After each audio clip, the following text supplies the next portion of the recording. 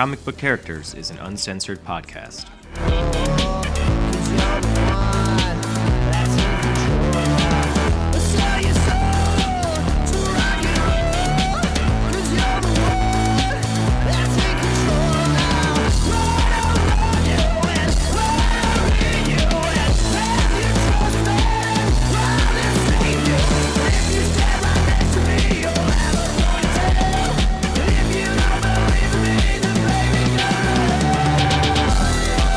You can follow the Comic Book Characters podcast on Facebook at facebook.com/KneelBeforePod. We're also on Twitter at Twitter handle CBCharacters, and you can also email us at cbcharacters@gmail.com. Hey guys, it's Comic Book Characters, your favorite podcast of all time. I am, as always, the invincible, incredible Ig, also known as the president and CEO of Snark Industries. And joining me, as always, from San Antonio, Texas, your friendly neighborhood podcaster, Alfredo. How's it going, man? What it do, sir? What? I thought you were going to say what it dooce for a second, and I was like, ooh. What it do? Maybe a character for a potential what he do. The deuce. Are you trying out a new sign-on? What he do? Is that... No. What he do? That's just be. You just throw that out. I really want to get a soundboard at some point. Oh yeah. How much are soundboards? Well, we could have. I don't know. We should look into that. You mean like so we could just have like audio clips and stuff to play? Yeah, it'd be amazing. It would be so good. We probably won't do that, but we should do that. Anyway, yeah. So man, this was. So we're still kind of, or at least I am still reeling a little bit from the BVS stuff. I still have thoughts, but yeah, we could even go into them. I mean, there's still a lot to talk about. You fortunately had yourself quite a weekend. I really did, man. You were not even in Beantown. You were in my neck of the woods. That's right. Down in Texas, not quite in San Antonio. Tell me something. But did it feel a little warmer when I was down there? It felt a little moist. I don't know what that means. So. But you were in Dallas for WrestleMania 32 and all of the other kind of adjoining wrestling shows and things that were going on. It sounds like you and Ben, a friend of yours, Ben, had quite the weekend. We haven't had the chance to talk about it. I know we talk mostly comics here on Comic Book Characters, of course. But like we've said before, wrestling is kind of the closest thing we have to like real life superheroes. That's true. That isn't like a movie or a TV show. It's like a live event that you can see. A lot of what you got like guys like Kalisto.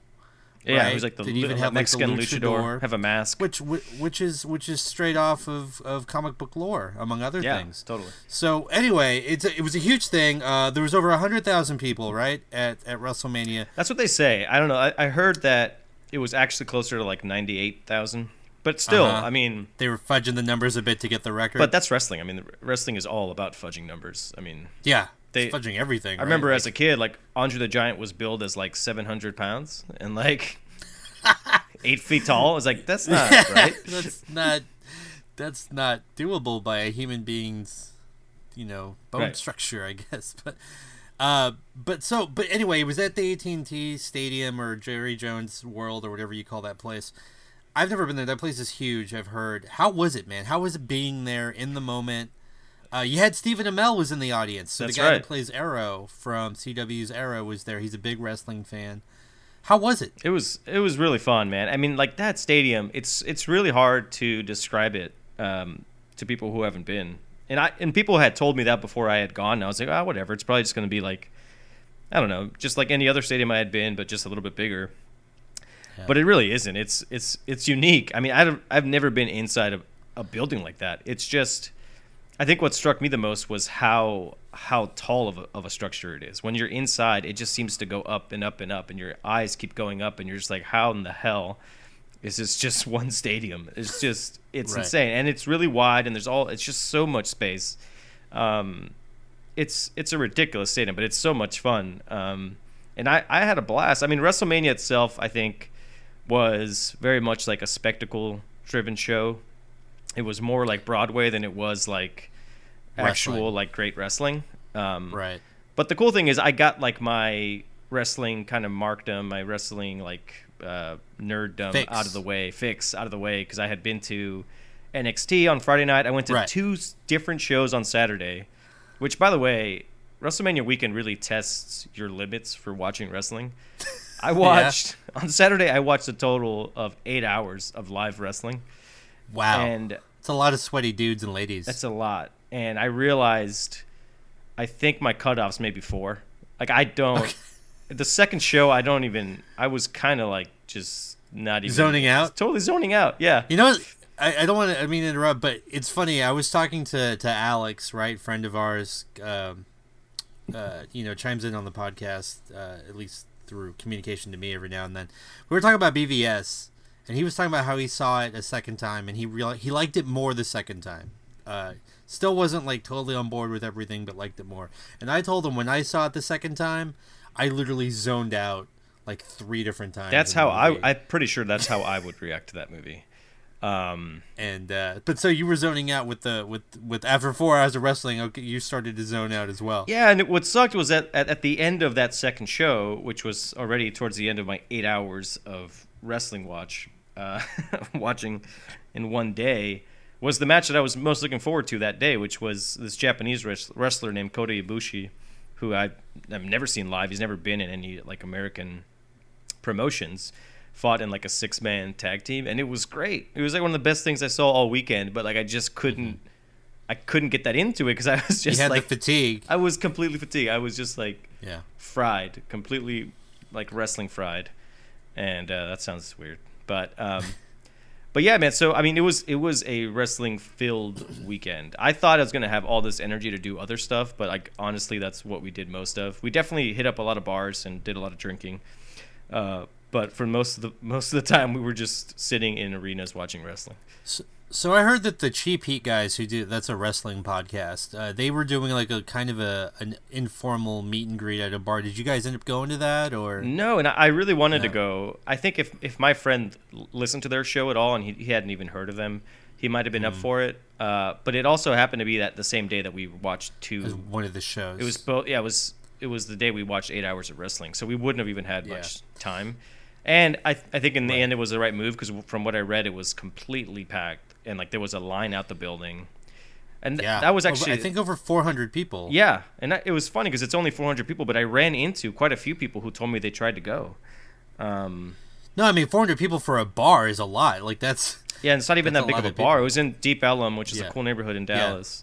But yeah, I mean, it was also really cool, like being in Dallas and just seeing people with wrestling shirts everywhere. Like they took over that city, man. I had never seen that before, and you could really feel it. It didn't matter where you went; they were wrestling fans, and that was cool. Now we haven't been to San Diego Comic-Con yet, and cross our fingers one day we will be able to do that as part of comic book characters. But I've been to like Wizard World, and we'll touch on Wizard World on the back end of this one as well.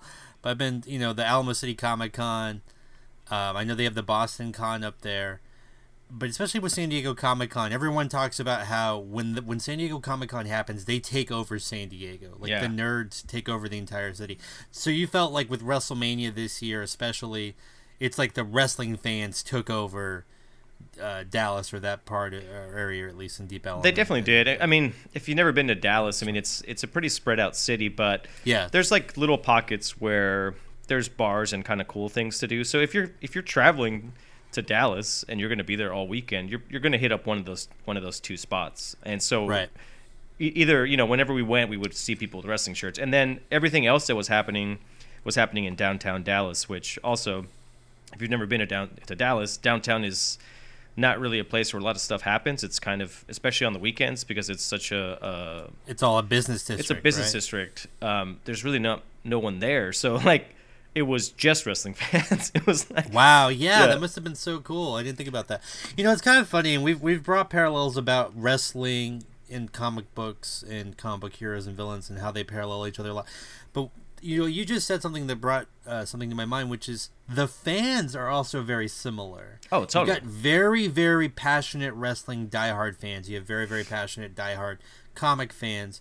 You have the smarks, right? The smart marks in wrestling, which are like the fans that know all kind of the behind the scenes stuff. Yeah, right. And how wrestling works. And then you've got the super, I don't really think there's a word for it in comic book terms yet, but you've got those fans that they're kind of like us, where we look at all the news behind the scenes for how the movies are being made, who's being cast for what does this mean moving forward for the comic or the movie, or and so it's really interesting how those audiences are so similar in a lot of ways. I never really thought about it. Yeah, they really are, and especially in wrestling, it's also funny to see that there are certain wrestlers who have a following that's much younger. Like you'll have like little kids that really like them, but the adults won't, and then vice versa. And I think that probably happens in comics too, where there are certain characters that work better for a younger crowd, and others that are more for the adults. Right. So, like, to use your parallel, Spider-Man is well known for being insanely popular amongst children. Spider-Man is like kind of the gateway drug of superheroes for children, because that's how they get exposed to everything. Right. But then Deadpool is more like adults, and you can look at it wrestling-wise. John Cena for the kids, Stone Cold Steve Austin for the adults. That's a good way of looking at it. Right. Though I think Cena's one of those guys who is very polarizing. That was the word I was looking for. So like a lot of adults really love to hate on him. Not so much, I think, because they don't. Oh, some of it is because they just don't like his character or him, but a lot of it is just because the company pushes him as the top guy all the time, and people just would rather have other people, get a chance at the top. And so I think that's why they lash out. Yeah. Whereas I don't think there's any kind of backlash against Spidey, at least not that I know of. No, but he's too awesome. Right. Well, yeah. But you're right in that he does bring in that young audience that I think maybe some of the other characters don't. To kind of recap your weekend, was there one particular thing that really stood out for you where you were like, that this was the moment that you enjoyed the most, whether it was in WrestleMania or NXT or any of the other stuff? Yes, there were a couple things. Or just the whole thing. I did love the entire weekend, and it was awesome. And I don't know if I'll ever get a chance to do something like that again. So I really enjoyed it, and I relished it. But I'm a huge. I love, just regular WWE wrestling, but their developmental brand NXT is like something that I really love, and I actually try to watch every week. And I got to see them live on Friday night. And that was my favorite part. That was the best show I went to all weekend. The crowd was just so into it. It was at a really cool venue at Dallas Convention Center. I'd never been inside of it. It was like so conducive to wrestling. It was perfect. It was small, and the layout was just great because it's like basically a big circle around the ring. And I got to see the debut of Shinsuke Nakamura, which is a Japanese wrestler who's like a celebrity in Japan. He's huge, and the guy just blew me away. I became like an instant fan, and I've been thinking about his match the most. Did that sound weird? Is that why you're laughing? No, it sounds awesome. Interesting. But that's I mean that's great. Now, a little behind the scenes, there was at one point talk about me going to WrestleMania with you and doing this thing, and that didn't happen. So there's no ill will or anything about that. But I'm glad you had a good time. You had a good time. Sounds like you're still a little bummed about that. Am I? Well, all right. Let's talk comics. Well, I mean, since you're a giant nerd, I imagine this week on Wrestling Talk. Watch out, Cheap Heat. We're coming for you, and we're not coming for you. That show's about to change quite a bit, but we don't have to talk about that. Yeah. Since you're a giant nerd, I imagine you spent the weekend doing nerdy things. Yeah, man. I got my brain on. I had a fantastic weekend traveling in my mind. Oh. I read pardon me. I read a story arc for Spider-Man. I did do nerdy things. I read this story called Ends of the Earth, which actually was recommended by a friend, listener of the podcast. Actually, he was on before, Joe Graciano. Oh, yeah, right. He subbed in when you were out for a week. Does his own podcast. Horrors of the Universe.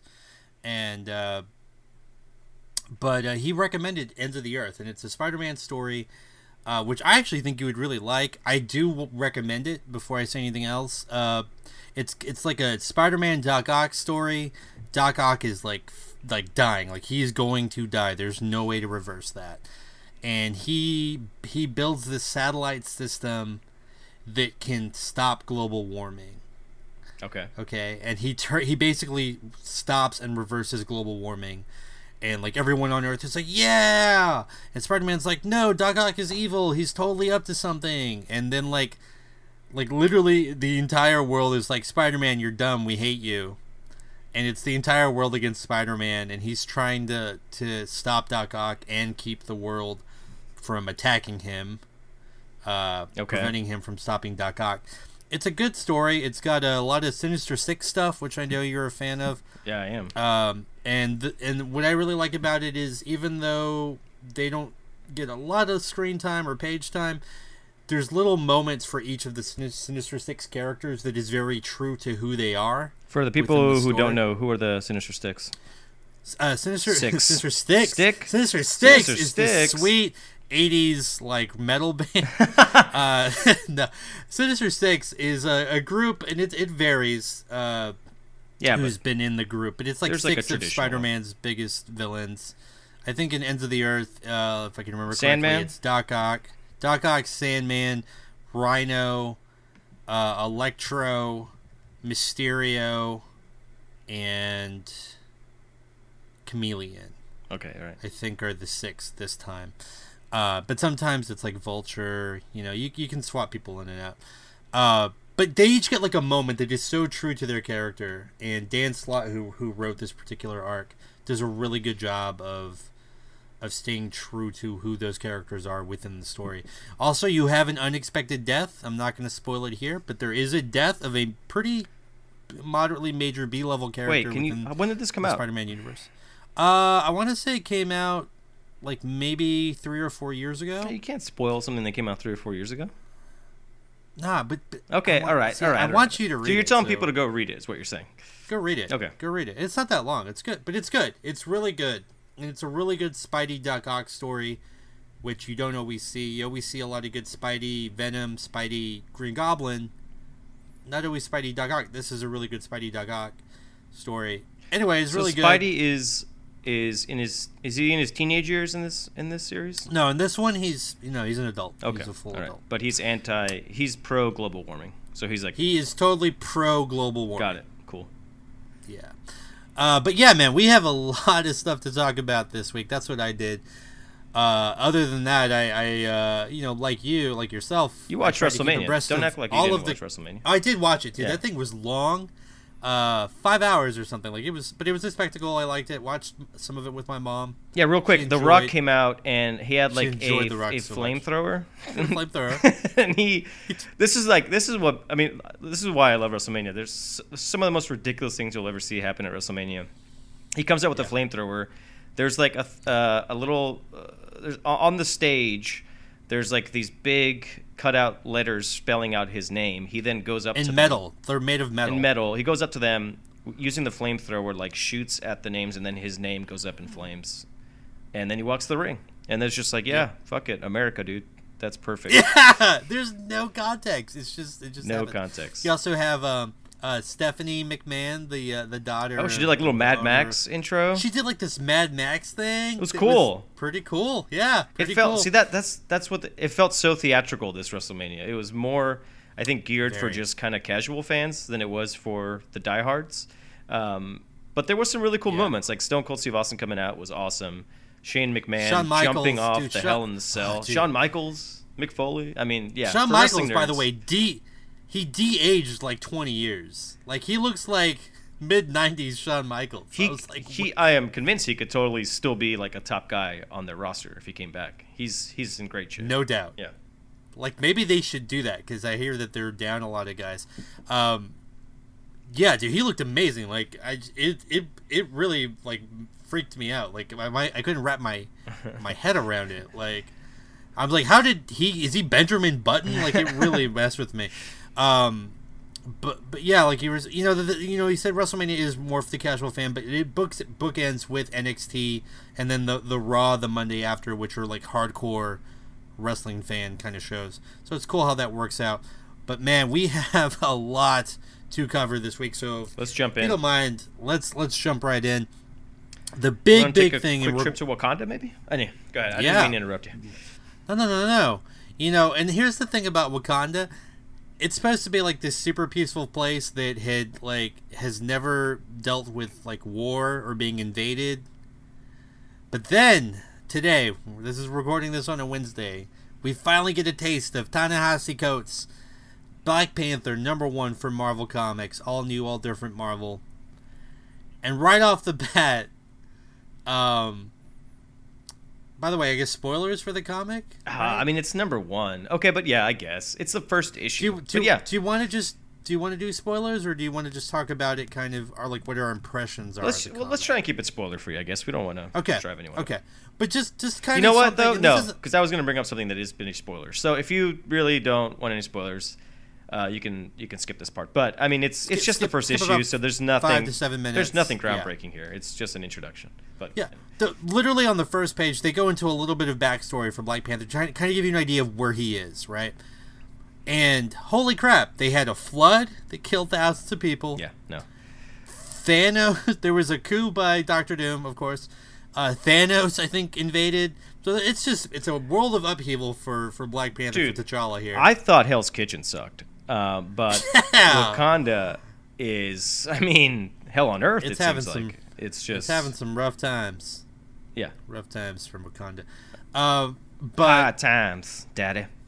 Sorry. So first, was that Dusty Rhodes? Dusty Rhodes. Nice. First impressions for me. Right away, you can see Ta-Nehisi Coates' brilliant writing style. Well, he's never done writing like this. I mean, he's never done, obviously, comics. No, he's never done comic. I don't think he's done like fiction like this. Right.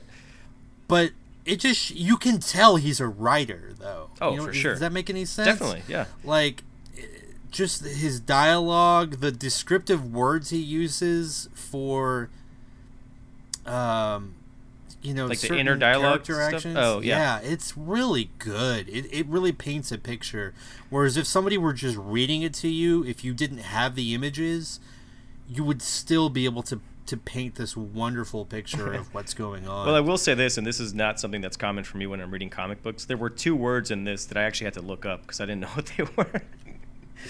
Yeah. So I was like, oh, okay, maybe that's a sign of like an actual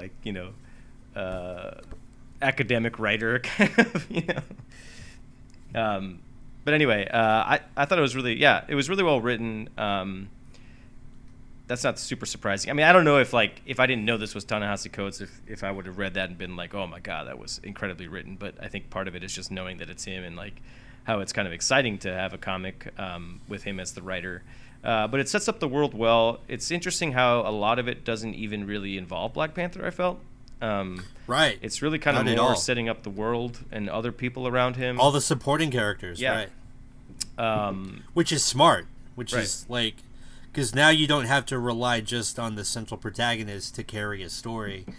And it clearly shows that it's going to go off in different, on different avenues, I guess, for the various characters. I wanted to read something real quick off of just it's within the first few pages, just to give you an idea of kind of the poetry of what Ta-Nehisi Coates is doing in the comic. And this is an internal dialogue, and this is T'Challa saying this. Mm-hmm. The hate did not rise on its own. Deceivers are loose in my kingdom, and so the hate spreads. That sounds that sounds very like Yoda. Yeah, I guess, but it's like what I guess what I'm saying is like it's not even necessarily complex writing, it's not unnecessarily, it's not necessarily verbose or complicated, but there's a lot of poetry, definitely, into what Ta-Nehisi Coates is doing here. I don't know. I just obviously you can tell I was a fan of it. I really am excited to see issue 2. You said there were some things you wanted to touch on. Well, there are. You know what? I guess fuck, we already said we were going to do some spoilers, but there's a cool moment where, and this is funny because you don't usually see in the first issue like them introduce a character who then kind of like turns on the people that she's supposedly aligned with, but that happens in this first issue, and it turns out what's that? Yeah, go ahead. I don't remember her name. I don't have it in front of me, but is it Dora? Yeah, Milaje? Yeah, Dora Milaje, where she kind of comes in and frees a woman who's been essentially taken prisoner for something that she did. Go ahead. For standing up against basically a pedophile. Right. Obviously doing something that most people would find a heroic act, but egregious because she killed someone. Or the pedophile. Yeah. Oh yeah, well yeah. I mean, death. Thou shalt not kill and all that. No, egregious for the pedophile. Oh yeah, right. I want to make sure everyone knows neither Ig nor I are in support of pedophilia. Let's make that clear. We're definitely against that. Let's make that clear on the Comic Characters podcast. Yeah, that's coming out strong. But anyway, she frees this woman who's been imprisoned, and they escape, and then you find out that they actually have a romantic relationship. Yeah, they're lovers. That's Anika, by the way, but. Yeah, so you have even like right off the bat, you not only have the kind of surprise of a character turning, but you have a homosexual relationship in the first issue. So that's cool. Yeah. Obviously, that's not like something that doesn't ever happen in the comic world, but it's cool that would happen right off the bat. And it's nice to see that Ta-Nehisi Coates has made that like just a cornerstone of like this version of Black Panther. Like not that it's something that sticks out, but it's something that's part of the foundation. Yeah. You know what I mean? Right.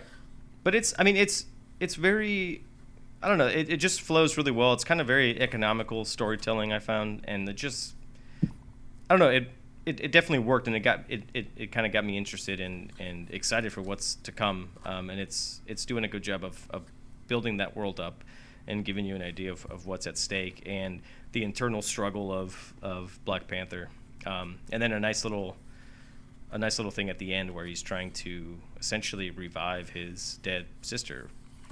Shuri. So maybe that happens. I don't know, but anyway, man. Yeah, I dug it. I was a fan. So here's something that's kind of interesting, and I don't know, if this was dictated by Marvel with their whole all new, all different thing, or if this is Ta-Nehisi Coates' input. But if you notice, between Dora, Anika, Black Panther's like surrogate mother, it's like his stepmother or something, right? Ramonda, and then his sister Shuri, you've got 4 female characters, yeah, right, all taking up a lot of page time to the one T'Challa. Like you've got a 4:1 ratio. That's cool. I just I wasn't expecting that. Not that heavy of a female angle on this book, but that's fine. I think that Ta-Nehisi has set up all of the characters very well. I'm interested in all of them right now, and definitely want to see where all of their angles and story arcs, go moving forward. Yeah. What did you think about Brian Stelfreeze's art on the book? I liked it. I mean, it's kind of a lot of it can seem almost like kind of one-dimensional. I don't know if that's the right way of describing it, but kind of. It sounds kind of negative when I say it that way, but it's really not. I know what you mean, though. It's like simple or basic, but not in a negative way. No, it actually is kind of strong because it seems like almost like really outlined kind of action and characters, and I personally like that style. I don't know, some people might not, but I dug it. I mean, the Black Panther suit is still very, very basic, and it's somewhat similar to what we're getting in the movie universe, which I guess is cool to have that kind of synergy. But no, I liked it. What did you think? I liked it too. I liked the art, and I think it's Laura Martin is the colorist on it. I think she did a good job. I like, I tend to like Brian. I'm blanking on the name now. Oh, Brian Hitch. oh yeah. And David Finch. Their art style, it's a little bit more dynamic. Um, but that being said, I like what Still Freeze is doing here. But like I said, I definitely for an issue 1, they did a great job of keeping me wanting more and interested into what comes next. For sure. And I mean, we've always, we've given Marvel some props for starting to create a more diverse cast of characters. But, there's always been an issue with the behind the scenes diversity and how that's, a white male dominated world. So it's cool to actually have it a big comic property that's being helmed by, an African American writer and an African American artist. So cool. I'm excited to see where it goes. Definitely. All right, so moving on to some DC news, and this is pretty big. Now we talked at length about BVS and sort of the critical reaction and our own personal reaction. Real quick, the movie dropped almost 80% in its second weekend, which is, I mean, that's going to happen with any really big movie. I think even Star Wars The Force Awakens dropped like 40%. Yep. So there's big drops in that second weekend. But 80% is big even for a large movie like this. And you have to think that's all because of the critical response, the word-of-mouth response from people that saw it the first weekend. Now, there are definitely diehards out there that loved it, and that's great. But I would say overall, the overwhelming voice is a meh to not great kind of feeling about the film. And I think in part because of that, Warner Brothers has decided to put their money where their mouths are, so to speak, and they're dropping tens of millions of dollars into reshoots for Suicide Squad. And apparently, what we've seen is that somebody, kind of off the record, somebody associated with the production of the film said something to the effect of all of the humor bits in the movie were in that trailer, were in the Queen trailer. Like that literally was every, and it's something that you brought up previously, that you thought that trailer was disingenuous because you thought that the movie is not going to be that funny, and you were right. I mean, you were spot on, because literally all of their jokes were in that trailer, and now they're going to spend, I heard, upwards of $50 million doing reshoots to punch up the film, make it a little more fun, a little more friendly. What do you think about that? I am getting some bad Fantastic Four vibes here, man. I don't think this movie is going to be that bad because it's really hard to be that bad. But, I mean, those are two bad signs. I think Fantastic Four did something similar where, they gave us a couple of trailers that were really dark and they looked like kind of interstellar, and they were kind of, looked more like just guys exploring space. Space. Very Star Trek-y, which I liked. And then out of nowhere, there was like this jokey trailer that had like a funny, kind of a fun, peppy soundtrack to it. And it just felt weird. It was like, what the hell is this? This is not the movie you've been selling me for the last couple months. I felt that way a little bit. Well, I felt that way quite a bit with the last Suicide Squad trailer. I think it was a really well received trailer, and people liked it. And I think people liked it because they thought, oh, okay, this movie's actually going to be a lot of fun. It's going to be like Guardians of the Galaxy. Right.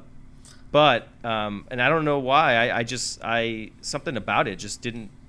To me, it just seemed like they were trying to take what they had and turn it into a funny trailer. It looked like one of those those trailers that you see online where they take a movie like The Shining and turn it into a comedy. Right, where they change. That's how it felt to me, and I guess that's what it was. And I think it's also a bad sign when you have reshoots to this extent. I mean, obviously, I think movies do reshoots pretty commonly, but it's usually like to fix like one or two errors or holes or gaps in the story. But $10 million? That is a major. No, not 10 million. I think it's upwards of 50 million. Oh, I read 10. It's 50. It's tens of millions, and then I've heard of as much as 50. That's insane to me. And that can't be a good sign, right? I mean, it doesn't mean that it's doomed, but it's hard when you've already made a movie that with this particular vision in tone, yeah, right?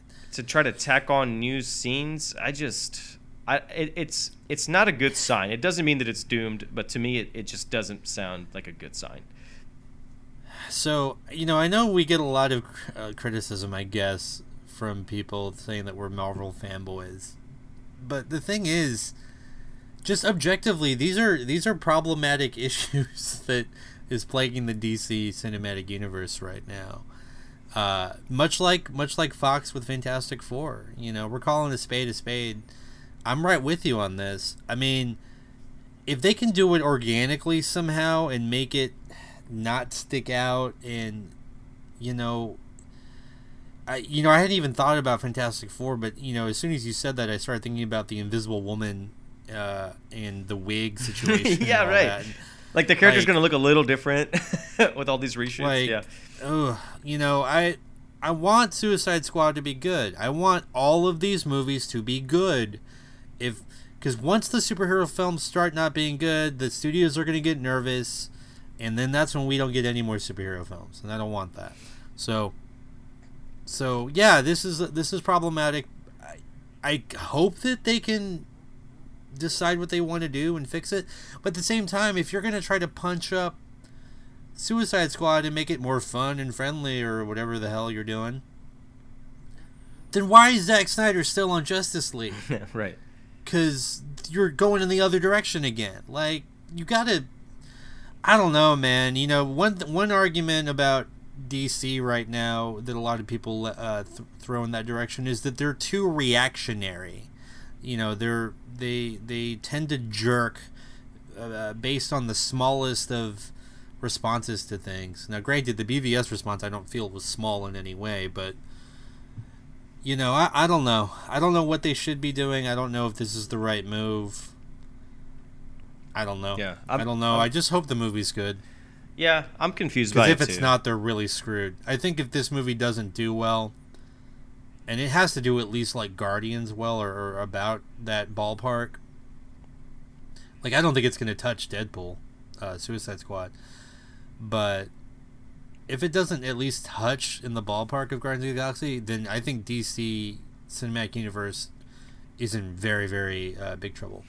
Well, it's a good thing you mentioned Deadpool, because this does seem very much like a reaction to Deadpool. I think the movie that we mentioned was Guardians of the Galaxy, but obviously they weren't trying to be Guardians of the Galaxy because that movie came out quite a while ago. I think it was the success of Deadpool that showed them that they can kind of make this movie infuse the humor. Yeah, but also maybe make it a little more risque. And yeah, I don't think this is going to change the rating of the movie, right? Do you know?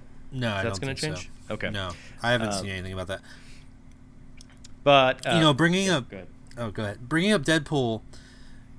The Suicide Squad for DC has their Deadpool in it, in Harley Quinn. Mm-hmm. Like, if Deadpool is Marvel's most popular millennial generation character, then Harley Quinn is that for DC. No, you're totally right. And so, even though I just said that there's no doubt in my mind that Suicide Squad will not make Deadpool money, it should. Yeah. If it has Harley Quinn in it, it should. It should be able to do that, but it's not going to. And I think, I don't know what that means for DC. I'm really concerned. I'm really concerned about what's happening with the Suicide Squad. I'm concerned with Snyder kind of directing the entire cinematic universe with the Justice League films. And, like James Wan had said that he's going to make Aquaman a lot funnier and lighter in response to Snyder's BVS. But then Snyder came out like a day later and said, I'm going to be consulting on Aquaman. Yeah. So it's not great. It's not a good sign. And I mean, it's strange to me that Warner Brothers would be so quick to do reshoots for Suicide Squad, but for some reason we're still getting Zack Snyder and Justice League. Right. I guess that's a harder change to make, and maybe they're also kind of painting themselves into a corner in that if they take him off of that, it really looks bad for BVS, which is a movie that's still out there and still making money. So in a way, like they didn't really have much of an option.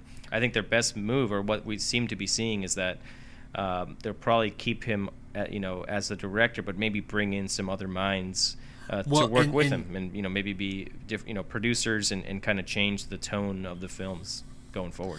And this was something you found out off the air, but George Miller, right, the director for Mad Max Fury Road, supposedly is going to be coming on to Justice League as a producer of some sort or consultant. And as soon as you told me that news, and you and I had the exact same thought, was, wait, why not just make George Miller the director of the film? Like, right.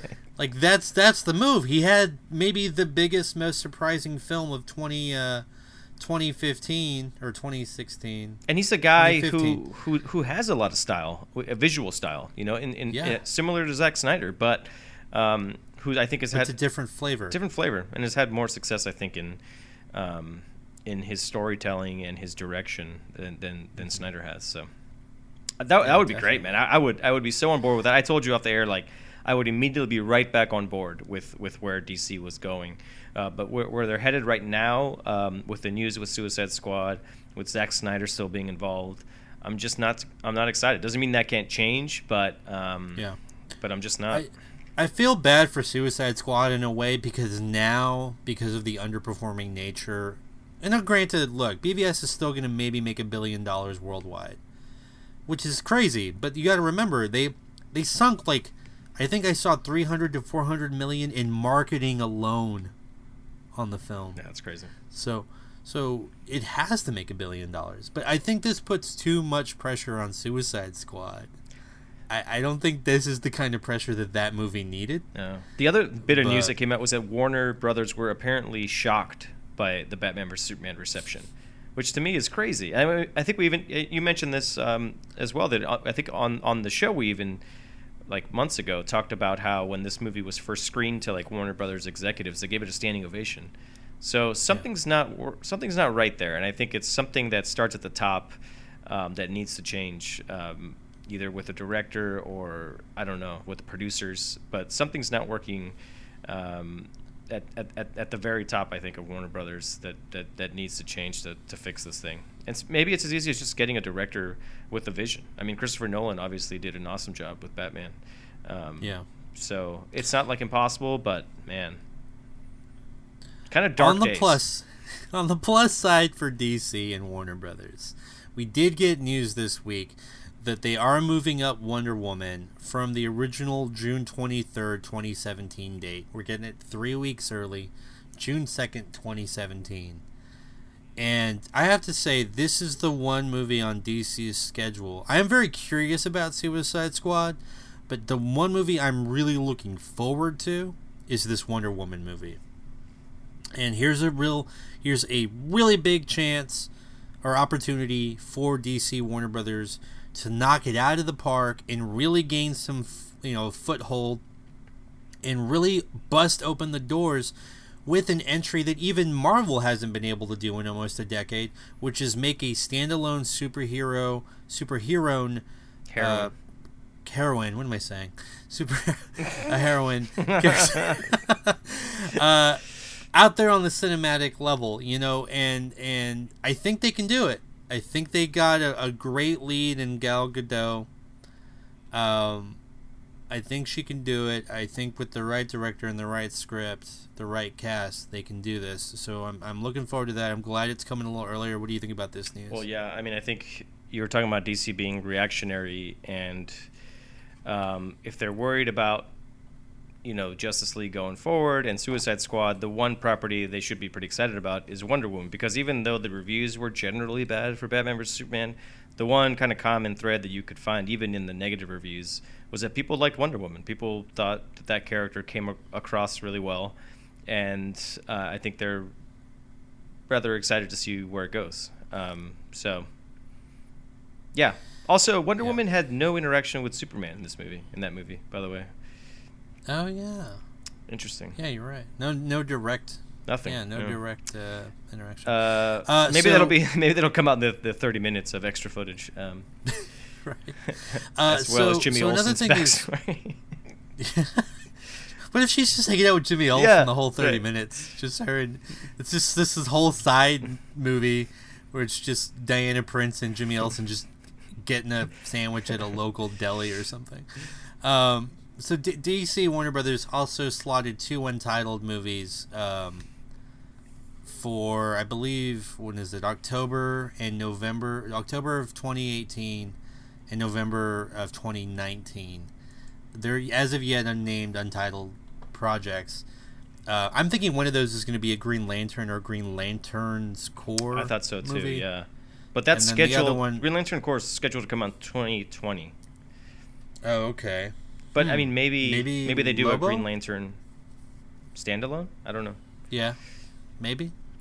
Um, Maybe. I think Lobo. You know, we talked about Yeah, how, Lobo for sure. Right.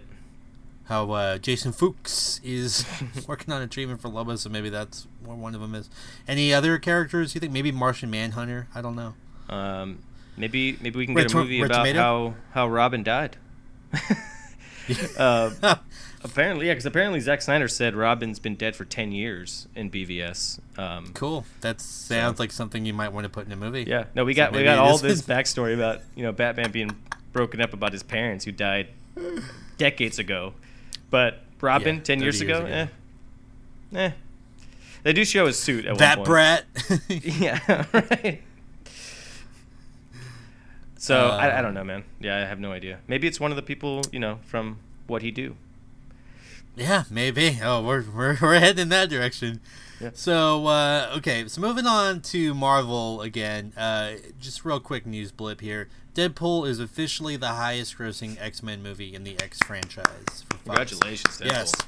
Yes, and well deserved. Well deserved. I mean, that's the little movie that could, right? Yeah. I'm so happy for everyone involved with that. Apparently, they also did just this week lock down.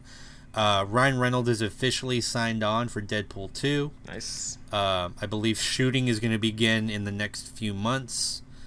The Tim Miller, the director, is back on, and the original writers are back on. So Cool. everybody that had a hand in making Deadpool great is back.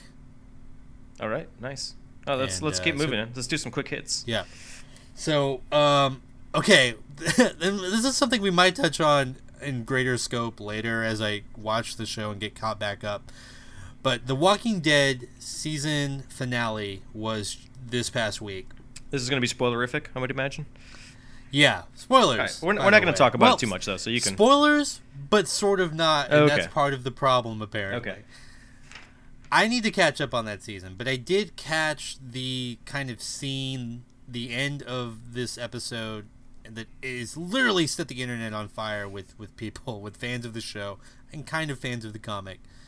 There's a Nerds character getting by the upset name of- about something? I can't Yeah, believe no, that that. never happens, ever. There's a character by the name of Negan, who is a very, very important character in the Walking Dead comic, and he does some nasty He's stuff. just a son of a bitch. He's a son of a gun, that guy. And played by Jeffrey Dean Morgan, I'm a huge fan of Jeffrey Dean Morgan. so Batman's that's cool. dad. Batman's dad. Yeah.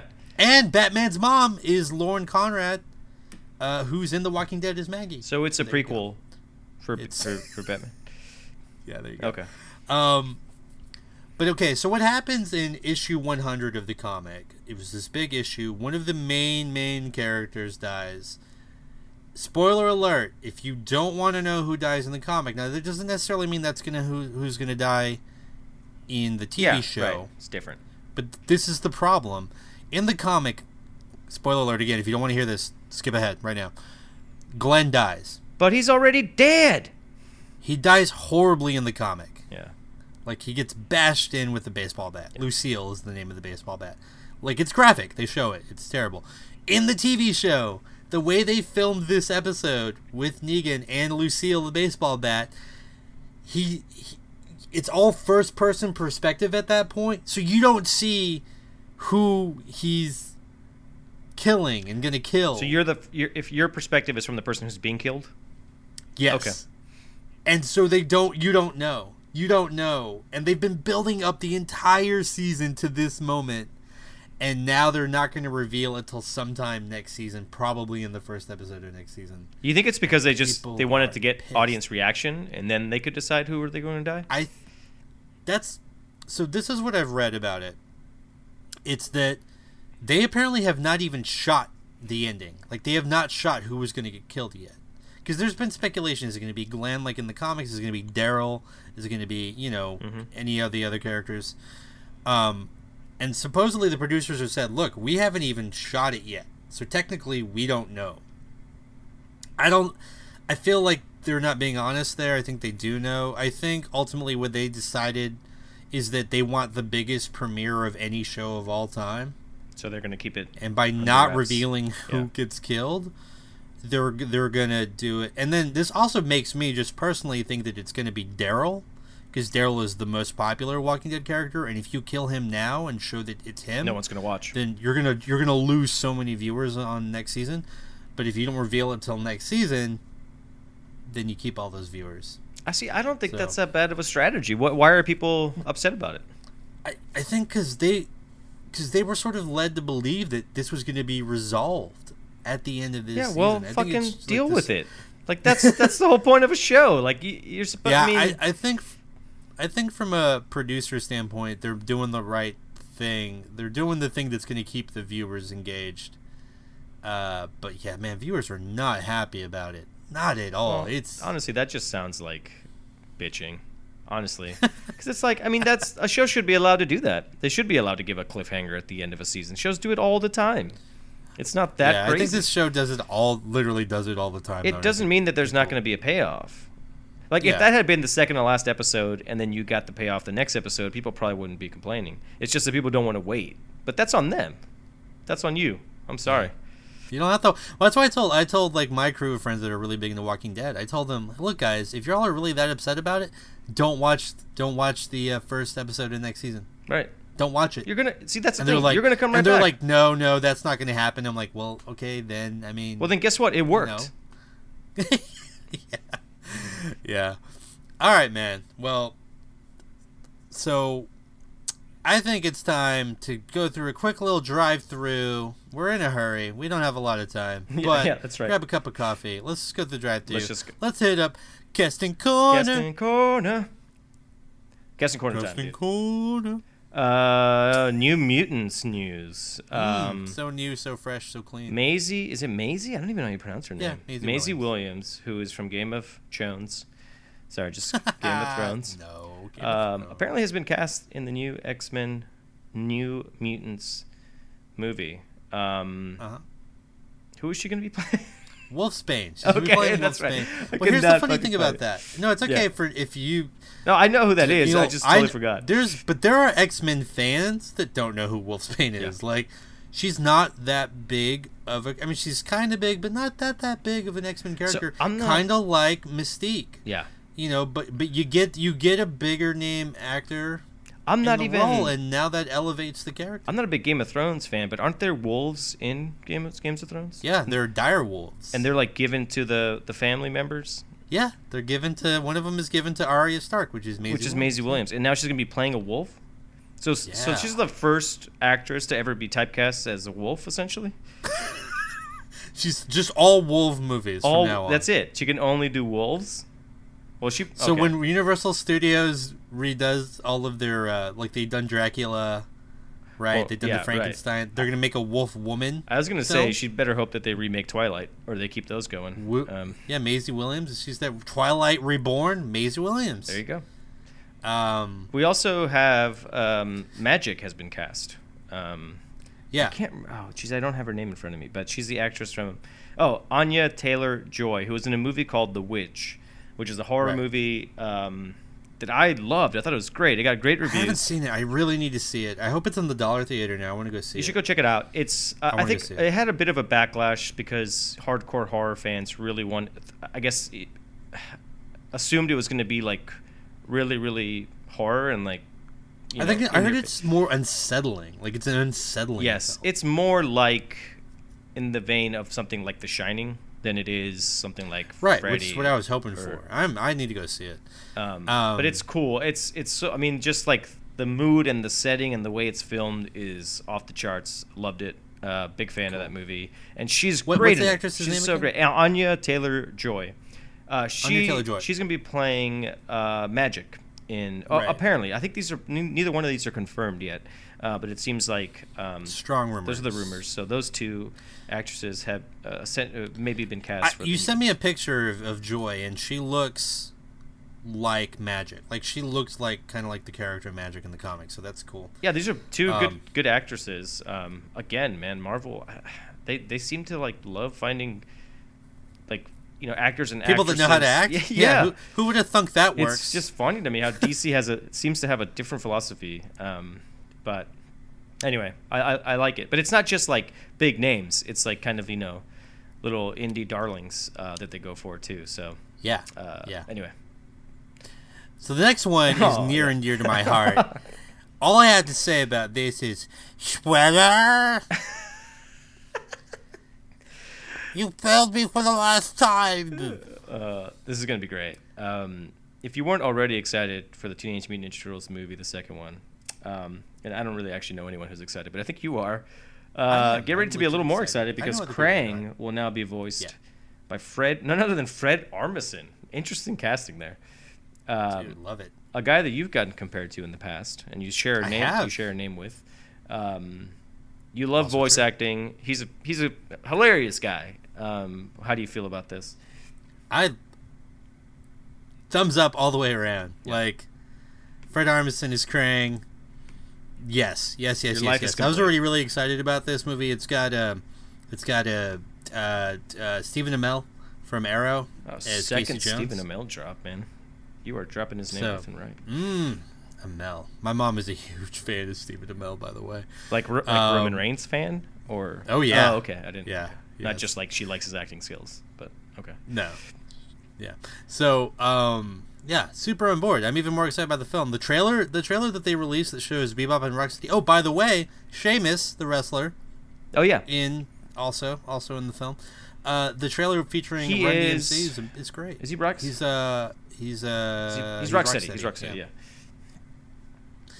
And all right, move it along. along. Let's move it. Bye. Here's a bit of news. Next week we'll probably. I think next week this will come out before we record. We're finally going to get a taste of. We keep saying a taste of. I think we need to stop doing that.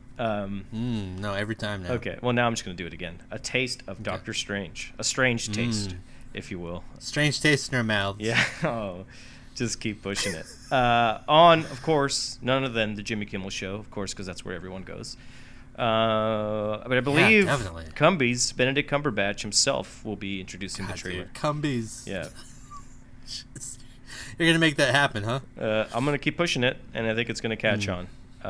Well, you know what's funny? There's a place over here in New England called Cumberland Farms. It's like a convenience store, and people up here call it Cumbies. Well, there you go. So Cumberbatch, Cumberland, it's pretty similar. Yeah. But the only other Doctor Strange news is that someone made a GIF of Doctor Strange being part of Captain America's team from the trailer. Like they actually took the scene from the trailer and then like added Doctor Strange jumping with the rest of the team. The Russo brothers saw it and then retweeted it and said that Doctor Strange is on Team Cap. So I don't know if that was just like a joke or if they were like, yeah, he probably would be on Team Cap. I really don't know. But that's all my Doctor Strange news of the week. Anything you want to add to that? Well, I think it's kind of funny if you've seen the GIF, and we'll try to throw it in the thread. But it's cool that we kind of get our first real like live action look at. It's not just a photography still for Doctor Strange. I think it's funny that they've turned that into a GIF. And it's cool that they put in Civil War. When you first told me that news, I was like, wait a minute, he's in Civil War? Like, yeah, I know. Like, I was like, my mind couldn't even handle it. I should have been a little more delicate with that information because you tend to nerd out pretty easily. I do nerd But anyway, man, we've done, almost an hour now, and we still haven't gotten to... Dude, I mean, people have been clamoring for this. The return. Oh. The return of What He Do. This is seriously like the greatest game of all time, where you and I both pick obscure comic book characters that actually existed at some point and we try to guess. The other one tries to guess what their powers are. And I think we should just jump right into it. I don't know. Do we need another? Yeah. Do we need any more introduction than that? No. Okay. No.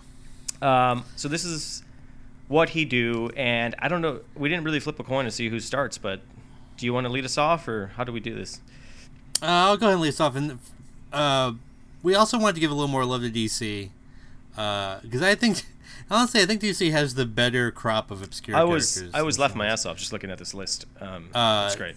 So this is an all DC thing for what he do. Your first what he do, or what they do. It could also be what she do. Sometimes it's women. Yeah. Yeah, we're not trying to be. Well, you are a little bit. I'm not. Okay, maybe. All right, your first what they do character. The Love Syndicate. No, really? The Love Syndicate of Dreamworld. What they do. Okay, I'm immediately picturing like Studio 54 type disco, just a bunch of coked out fucking I'm saying they're just like party animals. They're party animals who get you in some kind of trance where you have to join their never-ending party, and then you like probably die of fatigue from all the cocaine and dancing of disco music that you do.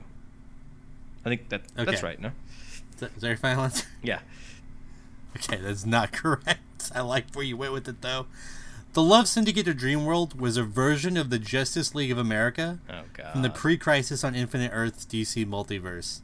Yeah. Only remembered by Roger Hayden, the second Psycho Pirate. There were actually three representatives of this syndicate.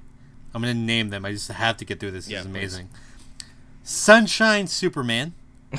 Sunshine Superman, a tall African American wearing a modified Superman costume. The S was yellow on a red background with a round emblem. Wow. Speed Freak, a fairly young-looking woman with a costume reminiscent of Kid Flash's and apparently a speedster of similar powers. And then, and this is a good one, Magic Lantern, a young, long-haired youth wearing green sunglasses, a large glowing green ring, and a t-shirt with a lantern symbol and the adage, turn on, tune in, drop out on it. Okay, so Green Lantern, essentially. Yeah, like a punky Green Lantern. That's great. That's great. So I was wrong, is basically what you're saying. All right, anything else you want to add to that? Real quick, they apparently became self-aware and understood that they were comic book characters. Oh, wow. But minor comic book characters. And so this discrepancy within their brains or whatever caused them to have mental breakdowns, and they shattered into a million bright colors. That is really dark. That is crazy dark. Holy crap. Oh, man. All right. What a way to go. All right, man. Your first one is Scarf. Scarf? So Scarf. like Garth, but Scarf. Oh, Scarf. Yeah. I thought you said scarf. like the thing that you wear around your neck. Yeah, he's the power of warmth. Yeah. He has the power of feeling like you're being very lightly strangled by a very weak person. Scarth. Ah, jeez. Scarth has like a trident pole with an amulet that has magical powers, and he has the ability to travel between dimensions, and with the amulet and the staff and the magical powers. No, not even close. Scarth, from what I'm reading, is basically like Punisher Jace. Oh God. He's a muscle-bound guy in a techno tank top. I don't know what that means. I guess he's just like he looks like he's like Surfer Sting. He's got a spiked blonde crew cut, and an Aryan sense of superiority. So he's like a Nazi essentially.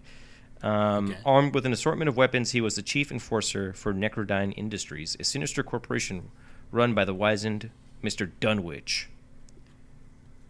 There's more to Scarth, but I'm not going to go into it. We'll leave it there. Okay, so 0 points for me. 0 points for you. I have a feeling we might not get any of these. Oh, these are tough, man. You. All right. This guy's name is actually not super crazy. Okay. This guy or gal, I guess I should say. It's a guy. Whatever. But this backstory is amazing. Okay. Overman. So like this guy's over, man. This guy's so over. Like, game over, man. Game over. Oh, Overman. So okay, Overman. That's not a clue. Oh, okay. I was about to say he can end games. He can turn off your Nintendo at any moment. At any moment. And you can't save that shit, so. No, that's true. Sucks. Overman. Keith Oberman runs a news television show, sports show. Overman, I have no idea. He covers you like a blanket and smothers you. Like a human blanket? Yeah, like a human blanket. He goes over you. That's where the Overman comes from. Okay. Yeah. You're taking the literal interpretation. Okay. No, he's basically Superman. I thought you might guess something because like Superman's powers are so like all over the place. Yeah. He does not have the power to blanket people though. But let me read you this backstory real quick. Overman was the first and most powerful hero on an alternate Earth, in which superheroes were all part of a government experiment.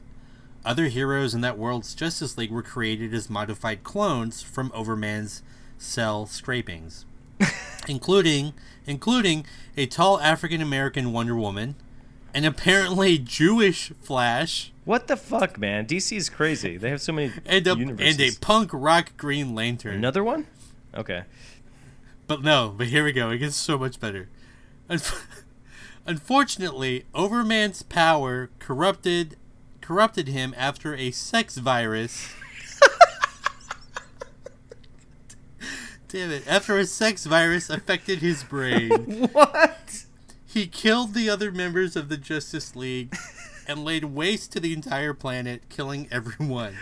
He also had a doomsday bomb in his possession and planned to set it off, committing suicide and taking everything left with him. So Overman has AIDS? He has a sex virus. Oh my god! Was this like written during the AIDS crisis? Maybe. I want to go like on a dating website. I want to go on dates, and then just my first question be to the prospective woman: do you have a sex virus? Or just hand over a piece of paper that says sex virus, and then a box that says question yes, mark, and a box that says oh yes, no, yeah. Just leave it at that. All right. We're moving on. 0 points for you. We're moving on. You ready? Yeah. Your next one is Colossal Kate Crasher. Oh god. What'd she do? Okay. Colossal Kate Crasher is a paralegal by day. And she I don't know how, but she somehow has the ability to transform into a hulking brute of unimaginable strength, and almost like She-Hulk, and she especially is against any kind of domestic violence type crimes. Nice. Very progressive, almost like a feminist character, if you will. Yeah. I'm going to give you half credit. She is an Amazon. Well, she's described as an Amazon. I don't think she's like not from the Amazon or whatever. She BFFs with Diana Prince? She might. She weighs a hefty 300 pounds. But she is actually a roller derby roller skater. And, oh my God, the issue that she comes out on is fantastic. The roller derby rink is on top of a gigantic energy coil, and there was an earthquake there. The coil winds down to the Earth's core. The motion of the special skates going round and round on the rink's floor powers the coil, and it will have enough power to cause internal vibrations that will shake Earth to pieces. All right, you following this? Wow. Flash encounters this, dons a pair of skates, and starts skating counterclockwise at super speed to undo the damage Crasher has caused because it was an earthquake. Then, as the Earth trembles, this is my favorite part. Flash realizes he has been going the wrong way. I need this issue. Yeah, Need to read and this. has actually Sounds sped up amazing. the end of the world. Oh my God, yeah. Flash. Quickly, Flash grabs 9 more pairs of skates and begins skating clockwise so fast that he's able to keep all 10 pairs going at once. Earth is saved, and Crasher trips over a pair of skates, allowing Flash to capture her and turn her over to the police. Need to read that. So, yeah. Wow. And apparently, as police are taking her away, Flash says something like, "Something tells me I haven't seen the last of Kate Crusher." And that was the last. Damn it. That was the last we ever saw. There was the last. That was the last he saw her. Oh my God, dude! Everything about that sounds amazing. So if you're Amazing. interested, Flash Volume 1, number 211, came out December 1971. Flashing Wheels was the name of the issue. But anyway. Colossal What was Kate the issue Crusher. Number 2. You're actually writing this down. Flash Volume 1, number 211, December 1971. 211. I'm gonna buy. I'm seriously gonna track that. Please down. do. We might have a future review Of Flash Flashing 211. Wheels. Flashing Wheels. Okay, your last character is Grubble Man. Grubbles? Yeah, Grubble Man. Grubble. Can you spell Grubble? Yeah, Grooble. Grubble. Oh, god damn it. Grubble. Grubble. I'll give you a little hint. Grubble. Sounds like a... Okay, go ahead. I was going to say he's like a big, dumb brute. There's something in the name. Grubble Man. Something in the name. What the... Well, Grubble's not a fucking word. I know. A man? Is that the word I'm supposed to be focusing on? He's a man? Yeah. Grubble. Fuck. Great. Groovy? Maybe? No. I don't know. Maybe. Rubles? Maybe rubles. Diamonds? He's like a diamond cutter. Wow. He's a diamond seller. He sells black diamonds. He's a groovy diamond seller. He's a groovy diamond seller. I'm just gonna say he's like a big dumb brute who says grubble when he beats you up. Okay. I'm actually gonna give you half a point. Okay. Thank you.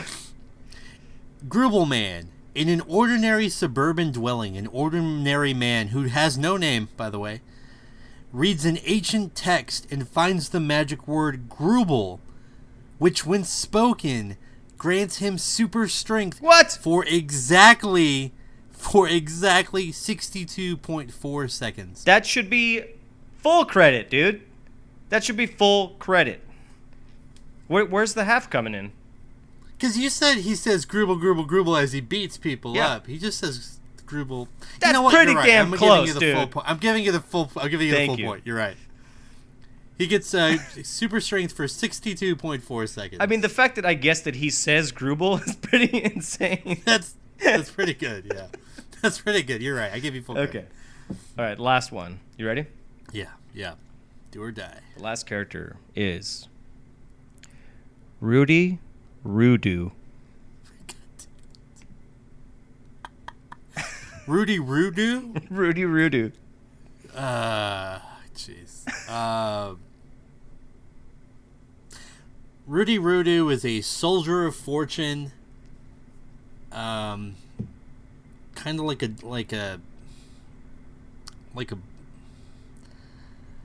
he has no actual powers. He's just like, he's kind of like Indiana Jones type. Like he's an adventurer.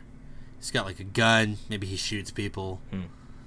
Goes on lots of old-timey adventures. And you know what? Scratch it. Scratch all of that.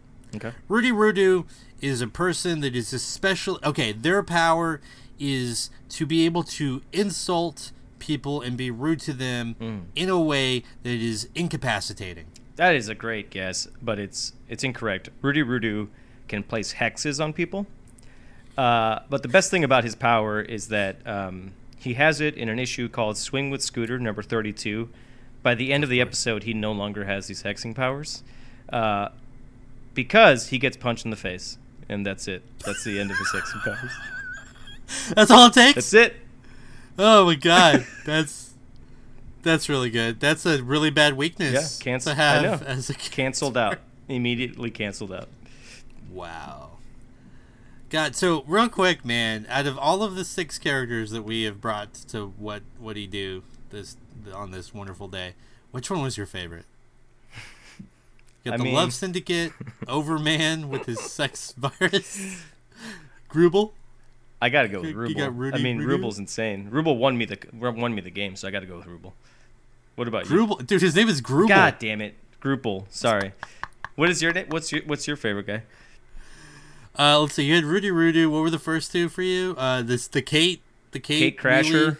Kate Crasher. I didn't even write it down. I closed down the site. Okay. And then something, Rudy, and the first one was Scarth. Oh, yes, Scarth. I think Kate Crasher. Yeah, I mean that story is fantastic.